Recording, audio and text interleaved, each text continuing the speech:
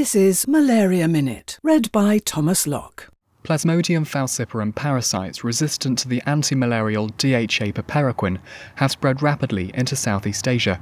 That's according to a genomic epidemiology study from researchers in the UK and in Thailand.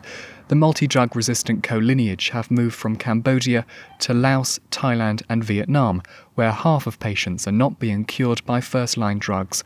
The results of the study have been published in The Lancet. Researchers at the Liverpool School of Tropical Medicine have uncovered the mode of action of the anti-malarial drug primaquine, which has been a cornerstone of malaria elimination for around 70 years. With this better understanding of how the drug works, it's thought it'll be easier to improve the safety and pharmacology profile of the drug class. And the International Health Journal, run by the Royal Society of Tropical Medicine and Hygiene, is to become open access from January 2020. All previously published content will become free to view. Malaria Minute.